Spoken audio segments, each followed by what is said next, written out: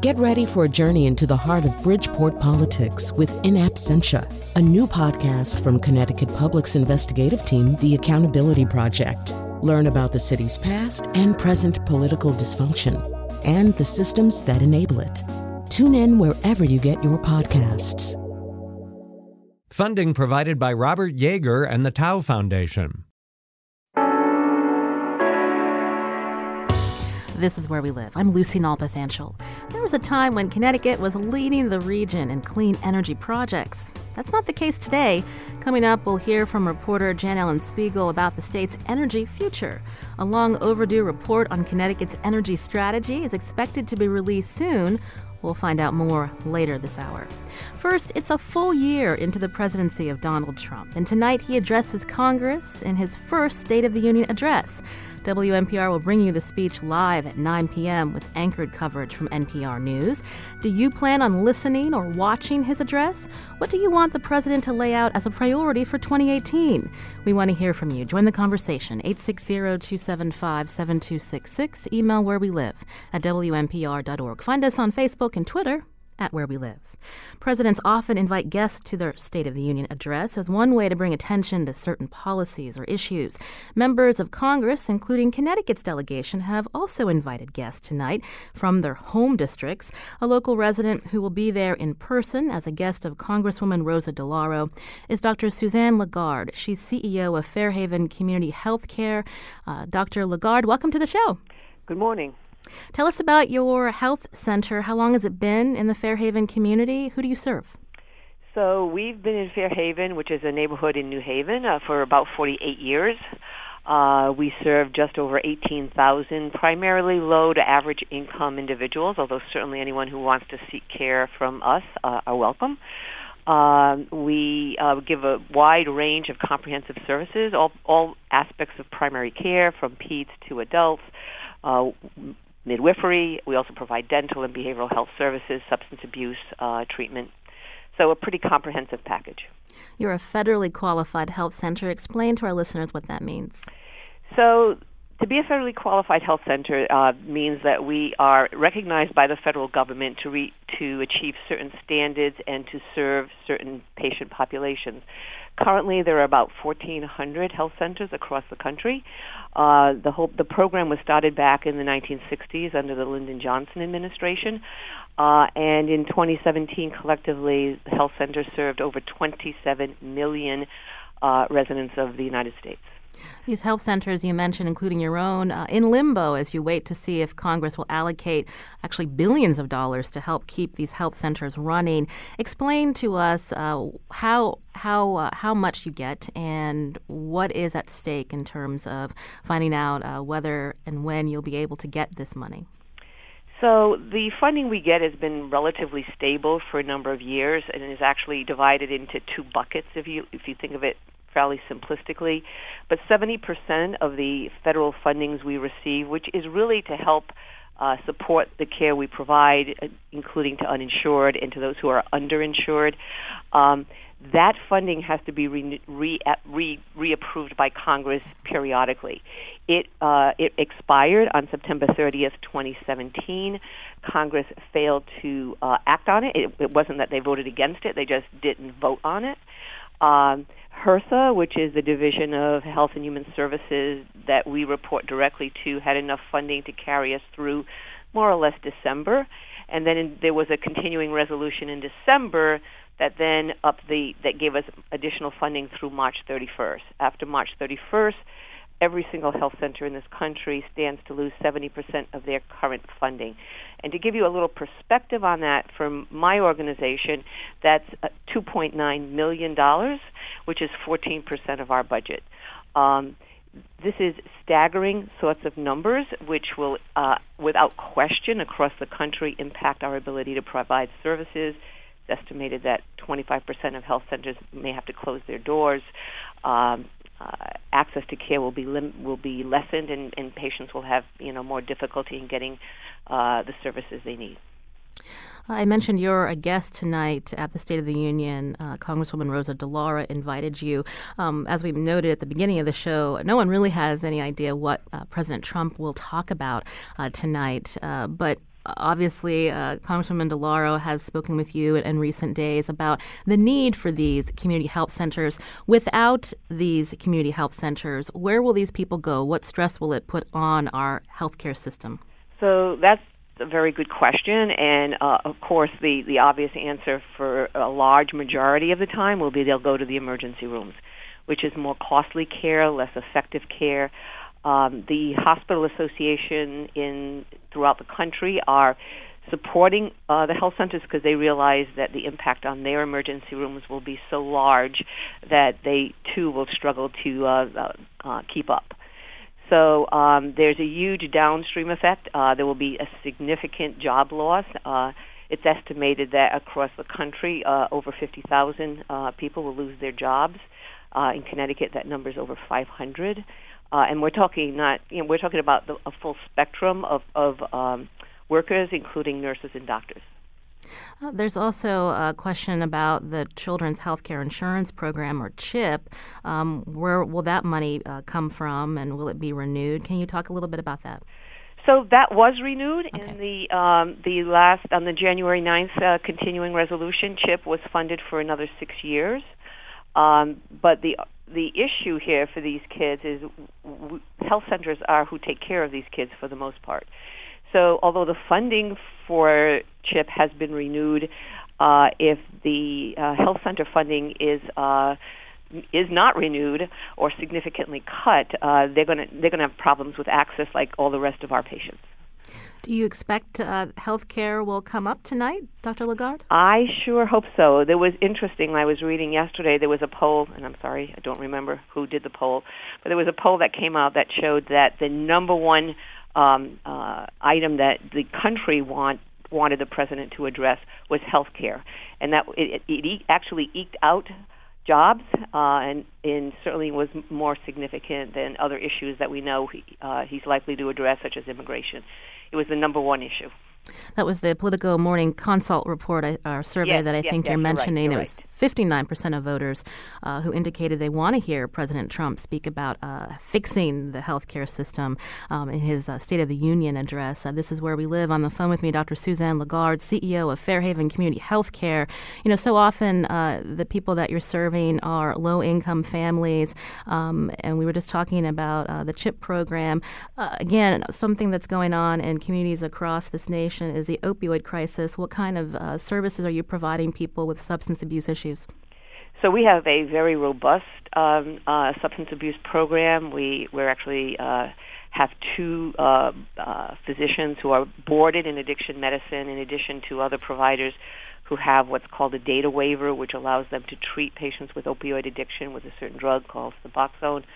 And we also have a full-time substance abuse coordinator. We know that for this patient population, the most important thing is to connect with them where they are, when they're ready, and the care coordinator sort of becomes their best friend and their best resource, and she's a key role in the whole program.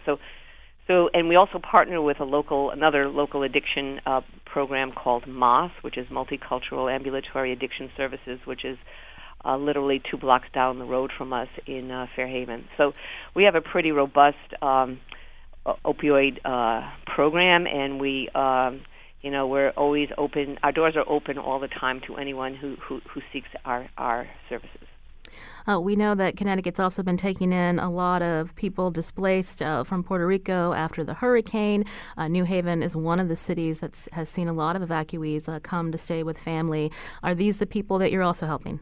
Absolutely. So Fairhaven is physically located in a largely immigrant community, a largely Hispanic community. So we have seen the bulk of the evacuees arriving in the southern Connecticut area. And we work very closely with Junta for Progressive Action, which has been identified as the sort of main intake area for arrivals to the New Haven area. And I'd like to point out to you and your listeners that if this funding cliff, we call it a funding cliff, is not addressed, it will affect community health centers in Puerto Rico. So there are 20 community health centers in Puerto Rico who likewise would see 70% of their funding cut, which as you can well imagine, they're struggling as it is with infrastructure issues, patients without, basic rudimentary needs of their life, and to now be hit with a 70% cut would be catastrophic. What do you want to hear from the State of the Union address? You can join the conversation, 860-275-7266. It's President Trump's first State of the Union after a full year in office. And again, tonight, WNPR will have that address live at 9 p.m. with anchored coverage from NPR News. I wanted to zoom out now to get some perspective on the very important issue of fixing the healthcare system in this country. Joining us is Mary Agnes Carey, senior correspondent for Kaiser Health News. Mary Agnes, welcome back to the show. Thanks for having me. So we're hearing from one particular group, a woman who leads a community health center here in Connecticut. Obviously, healthcare very important in her community, as well as getting necessary funds to keep these federally qualified health centers open. How likely is it the president will even talk about healthcare tonight, Mary Agnes? Well, it's thought that he won't focus on it. He might move to talking about his successes, for example, with passing the recent tax bill. Infrastructure issues are very, very high on the list. It wouldn't surprise me if he talked about immigration. But if he does talk about health care, the thought is he might talk briefly about the opioid crisis. He might talk about how his tax bill got rid of the individual mandate, this requirement that most Americans have health insurance or pay a fine. And while it's not likely that Congress would return to an effort to repeal and replace the Affordable Care Act, it wouldn't surprise me if the president mentioned it because it's very, very popular with the Republican base. So health care is definitely not expected to get a lot of airtime tonight. You mentioned the opioid crisis. We know that late last year, President Trump declared that a public health emergency. I believe it's been extended recently, but it was a declaration. But what happened in terms of the kind of funding that communities needed? Did anything come from that? Not so much. Even members of the commission are calling it a sham. Some of them are saying it's a lot of talk and not a lot of action because he didn't call it a national emergency declaration. It wasn't that, so the money didn't come. And so I think if the president is going to talk about opioids tonight, he's got to lay out a specific plan of action and funding. Money matters everywhere, but especially in Washington, when you have municipalities and states all over the country struggling with this epidemic, which I believe the latest estimate was something like 62,000 deaths a year right now is what's happening with this. If the president does decide to talk about opioids, he has to be extremely specific and move the issue forward because he's gotten so much criticism over his commission and that, and his declaration stopping short. He had a commission that made recommendations. Not many have been enacted, and he is getting a lot of heat for it. You mentioned the Affordable Care Act. We saw in the last year Republican lawmakers trying and not succeeding to fully repeal and replace the Affordable Care Act. There have been reports that Senate Majority Leader McConnell says they're planning to move on from repeal and replace. But let's talk more about the impact of this repeal of the individual mandate and the effect that has. That's right. That's going to start in 2019, next year. That the fine element, the amount of the assessment of assessing you for a fine is going to go away. So the requirement's still there, but the fine disappears. So that's kind of an oddity. But the thought is, if that is what happens, and that's what's going to happen now unless it's reversed, the Congressional Budget Office, which is like the official scorekeeper in Washington, predicts that 13 million more people would lose their coverage at the end of the decade, the 10 years after that's enacted, and premiums would go up at least 10% just due to the elimination of the mandate. So if those things happen, what could occur is if people are not required to buy insurance, you may have the sickest people rather stay in the system. Healthier people decide if I'm not going to get fined for it, I'm not going to buy it. And what's happening as a result of that is you have some states, like Maryland, for example, that are looking at putting in their own individual mandate. And these tend to be states that are very supportive of the Affordable Care Act, that run their own online marketplace or exchanges where people purchase coverage. So that is one avenue that some states are looking into. But the thought is, from analyst viewpoint is that this is not a good thing for the Affordable Care Act. It could cause premiums to spike because if you don't have healthy people balancing the expenses of the sick people, then prices increase. And so advocates of the Affordable Care Act were very upset about this development. And you see insurers pulling out of the plans that states are offering, like here in Connecticut. Well, that's happened. That actually happened even before this passed, and that's another thing to watch is that insurers will stay in a marketplace if they think they can make money.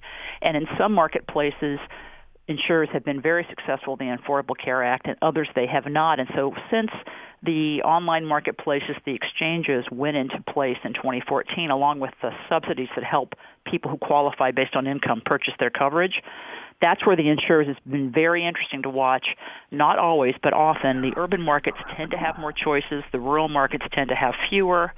And insurers are still picking and choosing marketplaces, and they can even vary within a state, which is fascinating to watch to see how many insurers are offering insurance here, how many offer there, what are the prices, what are the plan offerings, that kind of thing. It's been a shifting dynamic.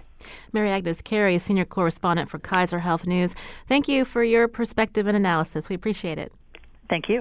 Also, Dr. Suzanne Lagarde, CEO of Fairhaven Community Health Care. This is a federally qualified community health center in the New Haven area. She's in D.C. as one of the guests of the Connecticut delegation, Congresswoman Rosa DeLauro. Thank you, Dr. Lagarde, for joining us. This is Where We Live. I'm Lucy Nalpathanchel. Coming up, we're going to take your calls next. What do you want to hear tonight from the president? Are you planning to watch? Tell us why or why not. 860-275-7266. Find us on Facebook and Twitter at Where We Live.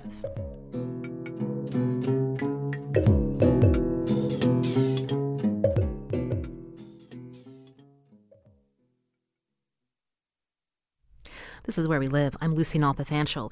No one knows for sure what President Trump will talk about at his first State of the Union address tonight. Listen to the speech live on WNPR at 9 p.m. with anchored coverage from NPR News. Now, news reports have highlighted immigration and infrastructure spending as two topics that Mr. Trump's expected to focus on. What do you want to hear from him? Join the conversation. 860-275-7266. Find us on Facebook and Twitter at Where We Live. Now, joining us by phone now is Connecticut's U.S. Senator Chris Murphy. Welcome to the show. Good morning. What do you want to hear from the president tonight? Well, where to begin? Honestly, I have low expectations, but I expect he will talk about the immigration plan that he's sent to Congress. It's a skeleton of a plan, and for many of us, it's woefully insufficient. But to the extent that he's finally realized that we need to have a pathway to citizenship for dreamers, that's important. I would love for him to talk about, our moral obligation to protect these kids who came here when they were 3 or 4 years old, who are now teenagers or in their 20s, and not just talk about the political deal that he wants to make in order to get his border wall passed. So that would be important to me. I've been working with the Trump administration for a year now on this issue of Buy American. To the extent he's going to make the case for massive increased funding for the Department of Defense, I hope he also talks about the importance of making sure that that money gets spent on American manufacturers. That's definitely a policy proposal that could get bipartisan support. That would be at the top of my wish list. Let's talk more about immigration. It can be confusing to follow all the developments, especially, I know you're in Washington, but for the rest of us here, I know that the White House has a plan. Then we're also seeing a report about a bipartisan group. The Problem Solvers Caucus has a plan to help these undocumented students be able to stay in this country and work legally. But it's also tied to the border wall funding as well. Well, the president would like to use these children, actually they're young adults now, 700,000 all across the country, as a political bargaining chip in order to get funding for his wall. He has apparently asked for about $26 billion. And the reason he's doing that is that there is broad public support amongst Republicans and Democrats to give these kids a chance to stay in the country. There is not broad public support for his border wall. In fact, the communities that live along the border have raised the most significant objections. So that's the reason that he has tied the two together. I wish that we did the popular part of immigration reform, which is protecting these dreamers, and set aside the unpopular part of immigration reform, which is the militarization of our border with Mexico, a decision I think we would regret in future generations.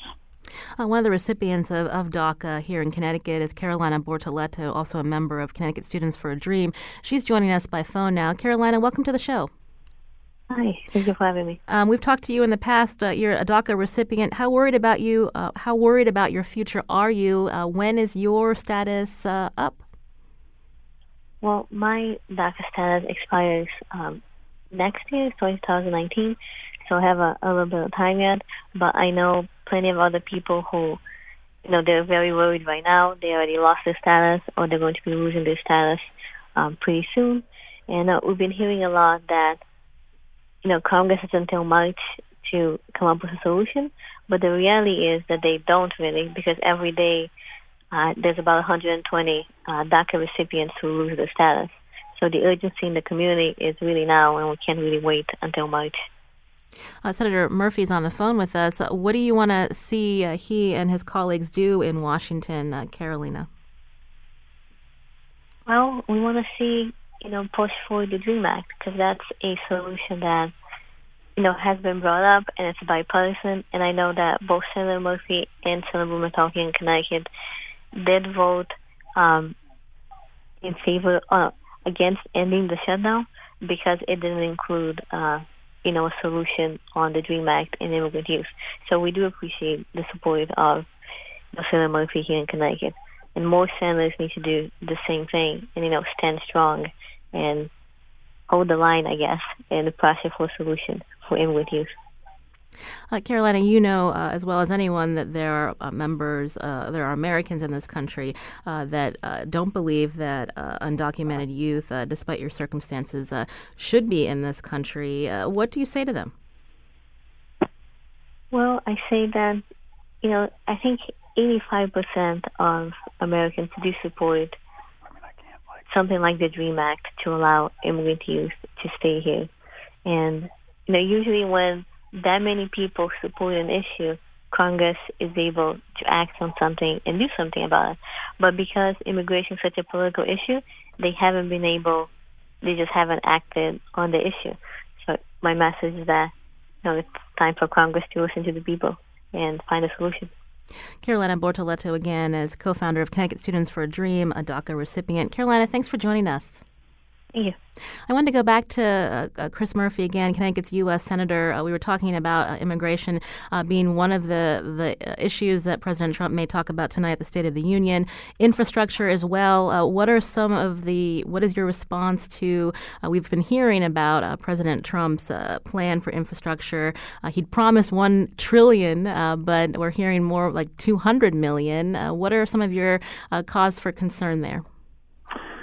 Well, we had a big forum in Bridgeport just a few days ago talking about the potential for Trump's infrastructure plan in Connecticut. The worry is that he is going to propose a very small amount of federal funding and require that the states and localities pick up the rest. Traditionally, the federal government picks up about 80% of the costs of big infrastructure projects. States and localities pick up 20%. The rumor is the president's going to propose flipping that and having the federal government only put up 20% of the costs and requiring states and localities to put up the other 80%. That's particularly unfair for Connecticut, in part because many people use our roads to get to and from New York and Boston, Washington, D.C., and so to require us to spend all of the money, 80% of the money, to upkeep 84 and 95 and 91 just makes absolutely no sense. So if it's only $200 billion, and the other $800 billion is going to have to be picked up by states like Connecticut, that's not a very good deal, and that's our worry from the Connecticut delegation's perspective. I've been hearing reports as well that one of the ideas being floated is to pay for these projects, infrastructure projects, is an increase in the federal gasoline tax. That doesn't sound like something that either side of the aisle would support. Well, they should support it. I've long been a proponent of increasing the federal gas tax. I have a bipartisan proposal to do it with Senator Bob Corker of Tennessee. I mean, we can't live in this fantasy world in which everybody wants to spend more money on infrastructure, but nobody's willing to pay for it. If you just borrow the money, then it's going to be my kids and my grandkids that are going to end up paying the bill. I've been encouraged that President Trump has seemed open to increasing the federal gas tax because the alternative is to just put it on our credit card. We need hundreds of billions of dollars in infrastructure work just to maintain state of good repair, never mind actually reduce travel times to and from places like New York and Boston. And if anybody has a better way to pay for it, I'm willing to look at it. But the gas tax, which has not been changed since 1993 and is taking in far less money than anybody ever would have predicted, is still the best way in the short run to pay for infrastructure. I hope that's still on the table. This is Where We Live. Today we're talking about the State of the Union address tonight, infrastructure, immigration, possibly topics that the president will be talking about tonight. You can join the conversation, 860-275-7266. We're speaking with Connecticut's U.S. Senator Chris Murphy. Joining us now is Doug Houseladen. He's actually New Haven's Director of Transportation. Doug, welcome to the show. Good morning. How are you this morning? I'm doing well. Obviously, transportation on your mind. What do you want to hear from the president, and what's your, your perspective on how the money will trickle down if the administration does propose and it goes through this $200 billion, and what that would leave New Haven to come up with?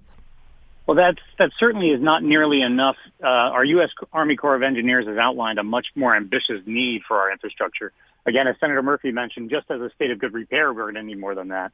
I think for New Haven, we're looking a lot at airport investments and FRA investments.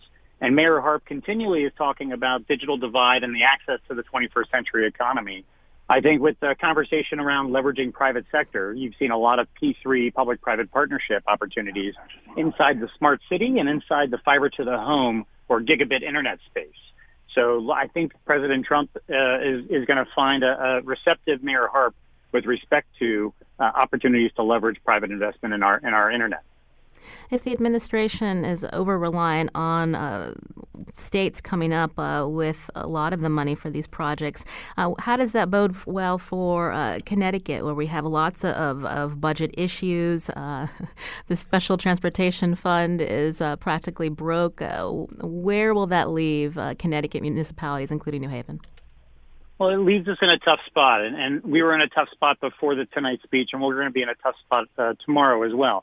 We have to take care of our own Connecticut needs with our Special Transportation Fund drying up. This is just not a way to run a government, and every day we're being forced to make terrible decisions between maintenance and cutting off our nose to spite our face. I think for us, we really would like to see a vision for investment in multimodal transportation, investment in our Hartford Line system, in our Shoreline East system, in our Metro North system. Getting an hour train to New York is extremely important, and it's actually very achievable if we continue to fix our bridges down in Fairfield County. We're hearing lawmakers again talking about putting up tolls, but again, in a state that needs a lot of cash to deal with deficits, is there enough political will to have tolls to only go towards these very needed transportation projects and not the general fund? Yeah, as Senator Murphy mentioned, of course we have to raise our gas tax. U.S. Chamber of Commerce. The U.S. Chamber of Commerce said that we should raise it by a quarter on the federal level. That is only going to be a short-term fix, but we need some short-term fixes. I'm proud that the Democrats, and led by State Representative Guerrera, have introduced another bill to have a vote on tolls because, of course, that makes sense in the long run to manage our congestion and also to raise revenue streams. These are things that we must do. And as Senator Murphy mentioned, anybody who thinks that you can have a free lunch in this country is sorely mistaken, and their children and grandchildren will be paying for that lunch for years to come. Doug Houseladen, again, is New Haven's Director of Transportation. Thanks for calling in, Doug. Thank you. You can join the conversation, 860-275-7266. Pat's calling from New Haven. Pat, go ahead. Yes, I agree with Senator Murphy's discussion about raising the federal gas tax, but I also think Connecticut's behind the curve with other states in the tolls. I mean, every other state around has tolls in the mail. They have aggressive enforcement for truck way stations, etc. And we don't seem to be doing very much in that regard to support our own infrastructure. So, I mean, I definitely think that should be fast-tracked. And another thing that a lot of states do is they do camera violations for speeding, and Connecticut's been negligent in not moving forward with that technology as well. Well, Pat, thank you for your call. I know Senator Murphy just has a couple of minutes left. I wanted to go back to you. If you're still there, you mentioned trade. What are some of your ideas in terms of what the administration is putting forth, concerns about ending NAFTA and impact on Connecticut manufacturers? Senator Murphy. Well, there's no doubt that NAFTA has sucked many jobs away from Connecticut. You just, drive through our urban core and you see the, hulking factories that have shut down because of foreign competition. Now, everybody understands that globalization is inevitable. We're not going to make the kind of things, the low value-added products that we made in Connecticut in the future. But these trade agreements were really written without any, viable means of enforcement. The environmental provisions and the labor provisions are routinely violated. So I'm actually supportive of Trump's decision to go back and renegotiate NAFTA. I think at this point it would probably be cataclysmic to pull out of the agreement. But I think he'd have a lot of support, especially on the Democratic side, if he was able to successfully renegotiate some of those provisions. Before you go, you did sign with colleagues a letter calling for Mr. Trump to use the Buy American standards. Walk us through that letter. Yeah, it's just a really simple concept. When we spend money on purchases by the federal government, whether it be steel for bridges or it's jet engines for the military, we should buy things from American companies. And increasingly, the Buy America law, which has been on the books since the 1930s, is being violated. There's been several independent surveys that show that the military in particular, but sometimes the Department of Transportation, is violating the Buy America law and outsourcing to foreign companies. We lose a lot of jobs in Connecticut when that happens, and I've joined together with a bunch of Republicans and Democrats, actually, to push forward legislation, to send a letter you referenced to the president, making sure that if we do spend a lot more money on infrastructure in an infrastructure bill, that money gets spent on U.S. companies. That'll be really good news for Connecticut manufacturers. Chris Murphy is a U.S. Senator from Connecticut. We want to thank you again for calling in, Senator Murphy. Thanks a lot. Today we're talking on Where We Live about the upcoming State of the Union address by President Trump. We wanted to hear from you about what you wanted to hear from the president, what issues rise to the top in terms of the agenda that the president will have in 2018. You can join the conversation, 860-275-7266. On the phone with us now is Edward Ford Jr. He's actually a newly elected Republican member of the Middletown School Board. Ed, welcome to the show. Hello. Thank you for having me. Ed, one of the reasons we wanted to invite you on is we often don't hear your perspective from a young African-American man in the Republican Party. Tell us about your interest and entry into politics, and what do you want to hear from the president tonight? I first got tuned into politics really in my senior year of high school. I ran for senior class vice president. I went to Middletown High School, and I was able to win the position. And from there, it really opened up my eyes to a whole new perspective of public service, of giving back, of community service and government. And so I wanted to continue that on. I didn't want it to just end there in high school. So, going to college and going to various different universities, I decided to come back and spend some time here in Middletown and devote myself to the people, devote myself to the school system and that I came up through myself. I went through a lot of the different problems and issues that the kids today are still going through. So I believe that I have an insight and a different perspective to provide in that manner. And, I thank God for blessing me to be in this position today. You're a member of a party, that many support President Trump. His comments aren't always inclusive of minority groups in this country. How do you reconcile that? Well, I would say that, a lot of the times, of course, there may be things that are said that people may not expect or may expect, but aren't always ideal and aren't always something that you would want to hear. But nonetheless, whoever the president of the United States is, I sincerely pray for that person because I know that person has the hardest job in the world, and I want the president of the United States to succeed because if that person succeeds, the nation succeeds, and that's something that I believe that every American should want. What do you want the president to talk about tonight in terms of moving the country forward, including, people in Middletown, Connecticut? I would like to hear more bipartisan tone. I definitely would like to hear that because I know that lasting progress happens when people on both sides of the aisle come together to create that progress.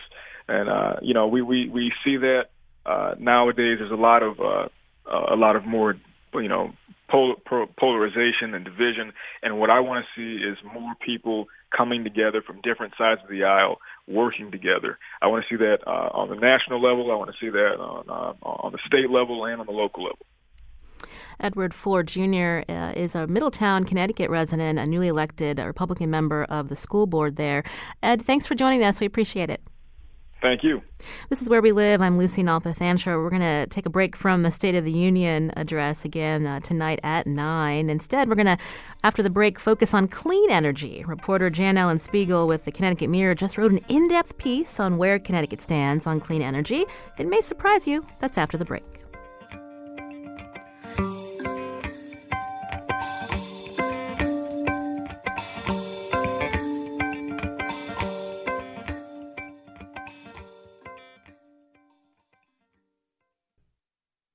Coming up Thursday on Where We Live, Catherine Smith is Commissioner of Connecticut's Department of Economic and Community Development. She's going to stop by our studios for an update on the state's economy and manufacturing workforce, plus a conversation with Goodwin College President Mark Scheinberg. How is the school training the next generation of manufacturing employees? You can learn about that and join the conversation on Thursday.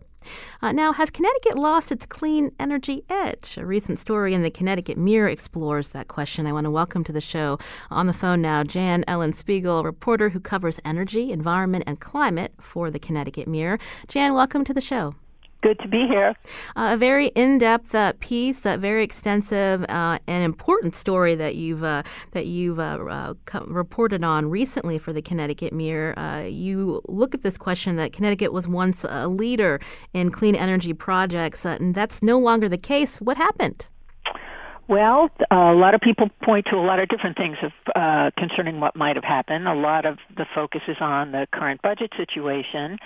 But I think you have to take a little bit of a look back to where we started. And where we started was in 2011 with the beginning of the Malloy administration. What happened at that time is the old Department of Environmental Protection was completely remade into the new Department of Energy and Environmental Protection, DEEP, that we know of now. And along with that reimagination came a dozen or more major programs that helped put clean energy into the mix and pushed it forward tremendously. Things like a whole new way of doing commercial low and clean energy projects.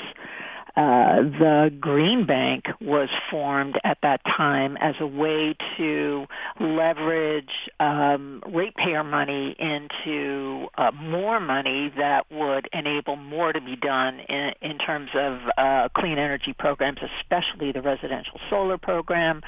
There was a program called Lead by Example, which was going to help state buildings revamp their energy efficiency and thereby save money.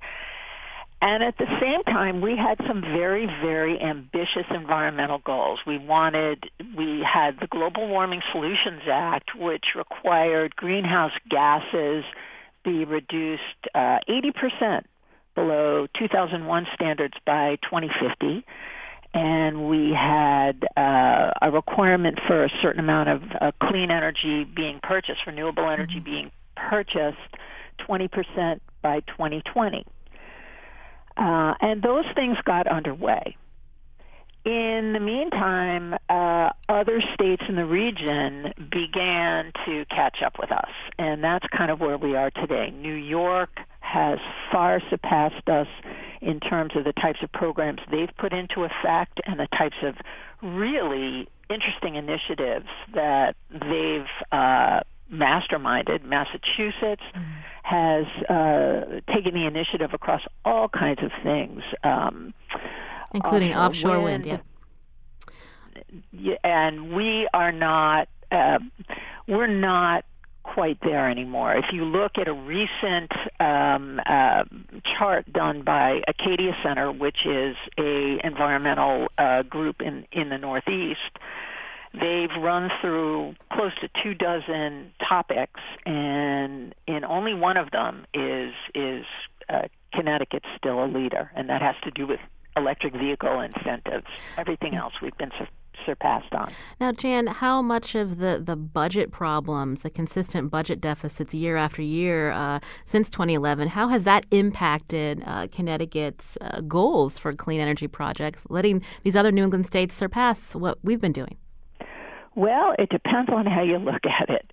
Some people feel that money should be spent on very, very pointed human service type programs, feeding people, getting health care to people, those sorts of things. But other folks look at the money that has been taken from clean energy, renewable energy, energy efficiency programs, and that happened tens and hundreds of millions of dollars worth were taken out in the last budget, as essentially, I heard someone use the term before, cutting off our nose to spite our face. That money was being used for programs that in their process many people feel were also creating jobs, creating industries that would help the budget picture, as well as providing human service type support to folks who now no longer could get it. Let me give you an example. If you are a low-income person in Connecticut and you have trouble, say, paying your electric bill, there are energy efficiency programs, solar programs that are geared to helping you do something about that and lowering your energy bills. Without the funding that's now been taken away, you will no longer have that opportunity or have less of an opportunity to do that. So instead of accessing funds to help you with your overall energy bill, you may now need to access some other type of federal funds, state funds, to help you pay for your heat or pay for something else. So it becomes a false equivalent, some people feel, if you're looking at the budget situation as having an impact on the energy situation. Where do you draw that line? I think that's an interesting question to be looked at. Now, the General Assembly has an Energy and Technology Committee. What is their role in informing their colleagues about the importance of these programs, the importance of this investment that will have long-term return? Well, I mean, and you've just said it, long-term return.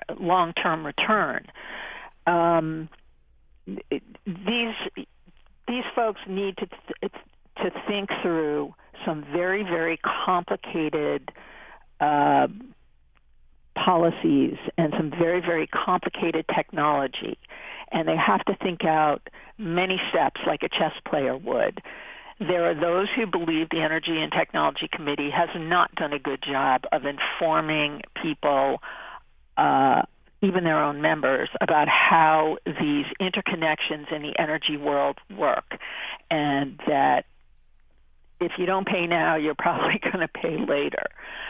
And they've come under a certain amount of fire on this. As a result, there has been a renewed effort to do a little bit more education among legislators broadly to explain how taking the ratepayer funds that were taken in this last session away from in particular, two entities that use them and using them to plug budget holes is essentially taking away your ability to help people save money, move into a clean energy sector, which in the long run will save them even more money and will help the state in terms of its climate goals and potentially help the state create businesses out of what they were doing as part of the energy initiatives.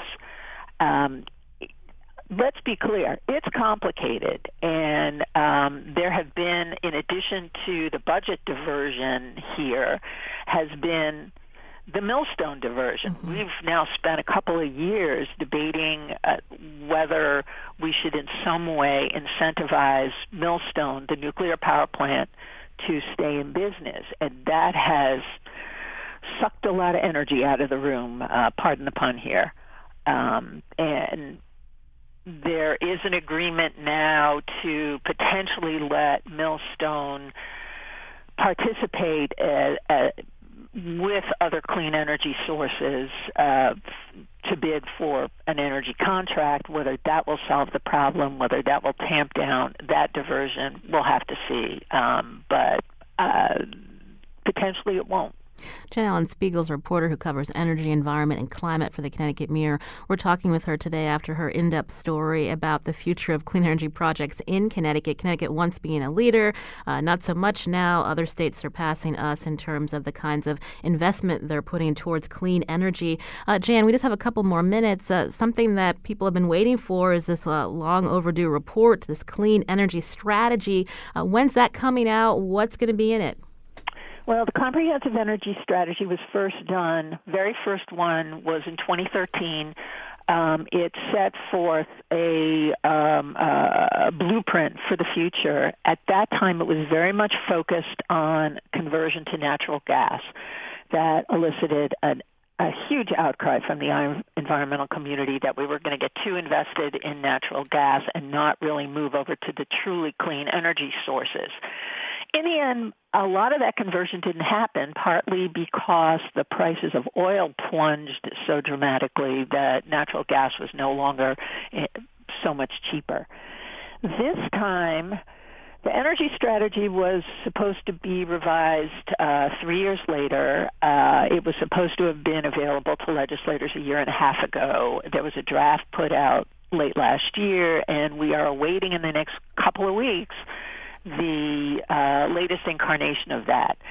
The draft had already gotten environmentalists a little bit upset because the draft had sought to cap solar power on individual homes. It's my understanding that that cap will be gone. There was enough of outrage over that cap will be gone, and there will continue to be an emphasis on solar power for individual homes, as well as solar power that goes directly into the grid. There is also likely to be a more stringent, more aggressive push for renewable energy that is recently based on the Governor's Council for Climate Change, put in place an interim target for greenhouse gas emissions. They need to be reduced by 45% in 2030. That's a pretty steep climb. So the use of renewable power will have to somehow mirror that. One of the other things that's happened in the last couple of years is this push for offshore wind, and there are vast tracts, something like 630,000 acres already leased off New York and New England. Connecticut has the potential to buy into that wind. Some see this as a very, very important move on behalf of Connecticut because it will help them get into the onshore, offshore wind game. That is to say, provide staging areas, provide manufacturing, provide the kinds of business backbone that an offshore wind will need in the region. And there's a pretty big clamor that Connecticut needs to get on board with this pretty quickly if they want to capture a piece of the industry that will help build the economy. Jan, unfortunately, we're going to have to leave it there. It's a very complicated but in-depth story that you did. We're going to tweet it out at Where We Live, also link it on our website. But I want to thank Jan Ellen Spiegel again, a reporter who covers energy, environment, and climate for the Connecticut Mirror. Thanks for your perspective. Happy to be here. Carmen Baskauf produced today's show. Special thanks to technical producer Kyone Wolf and senior producer Lydia Brown. I'm Lucy Nalpathanchel. Thanks for listening.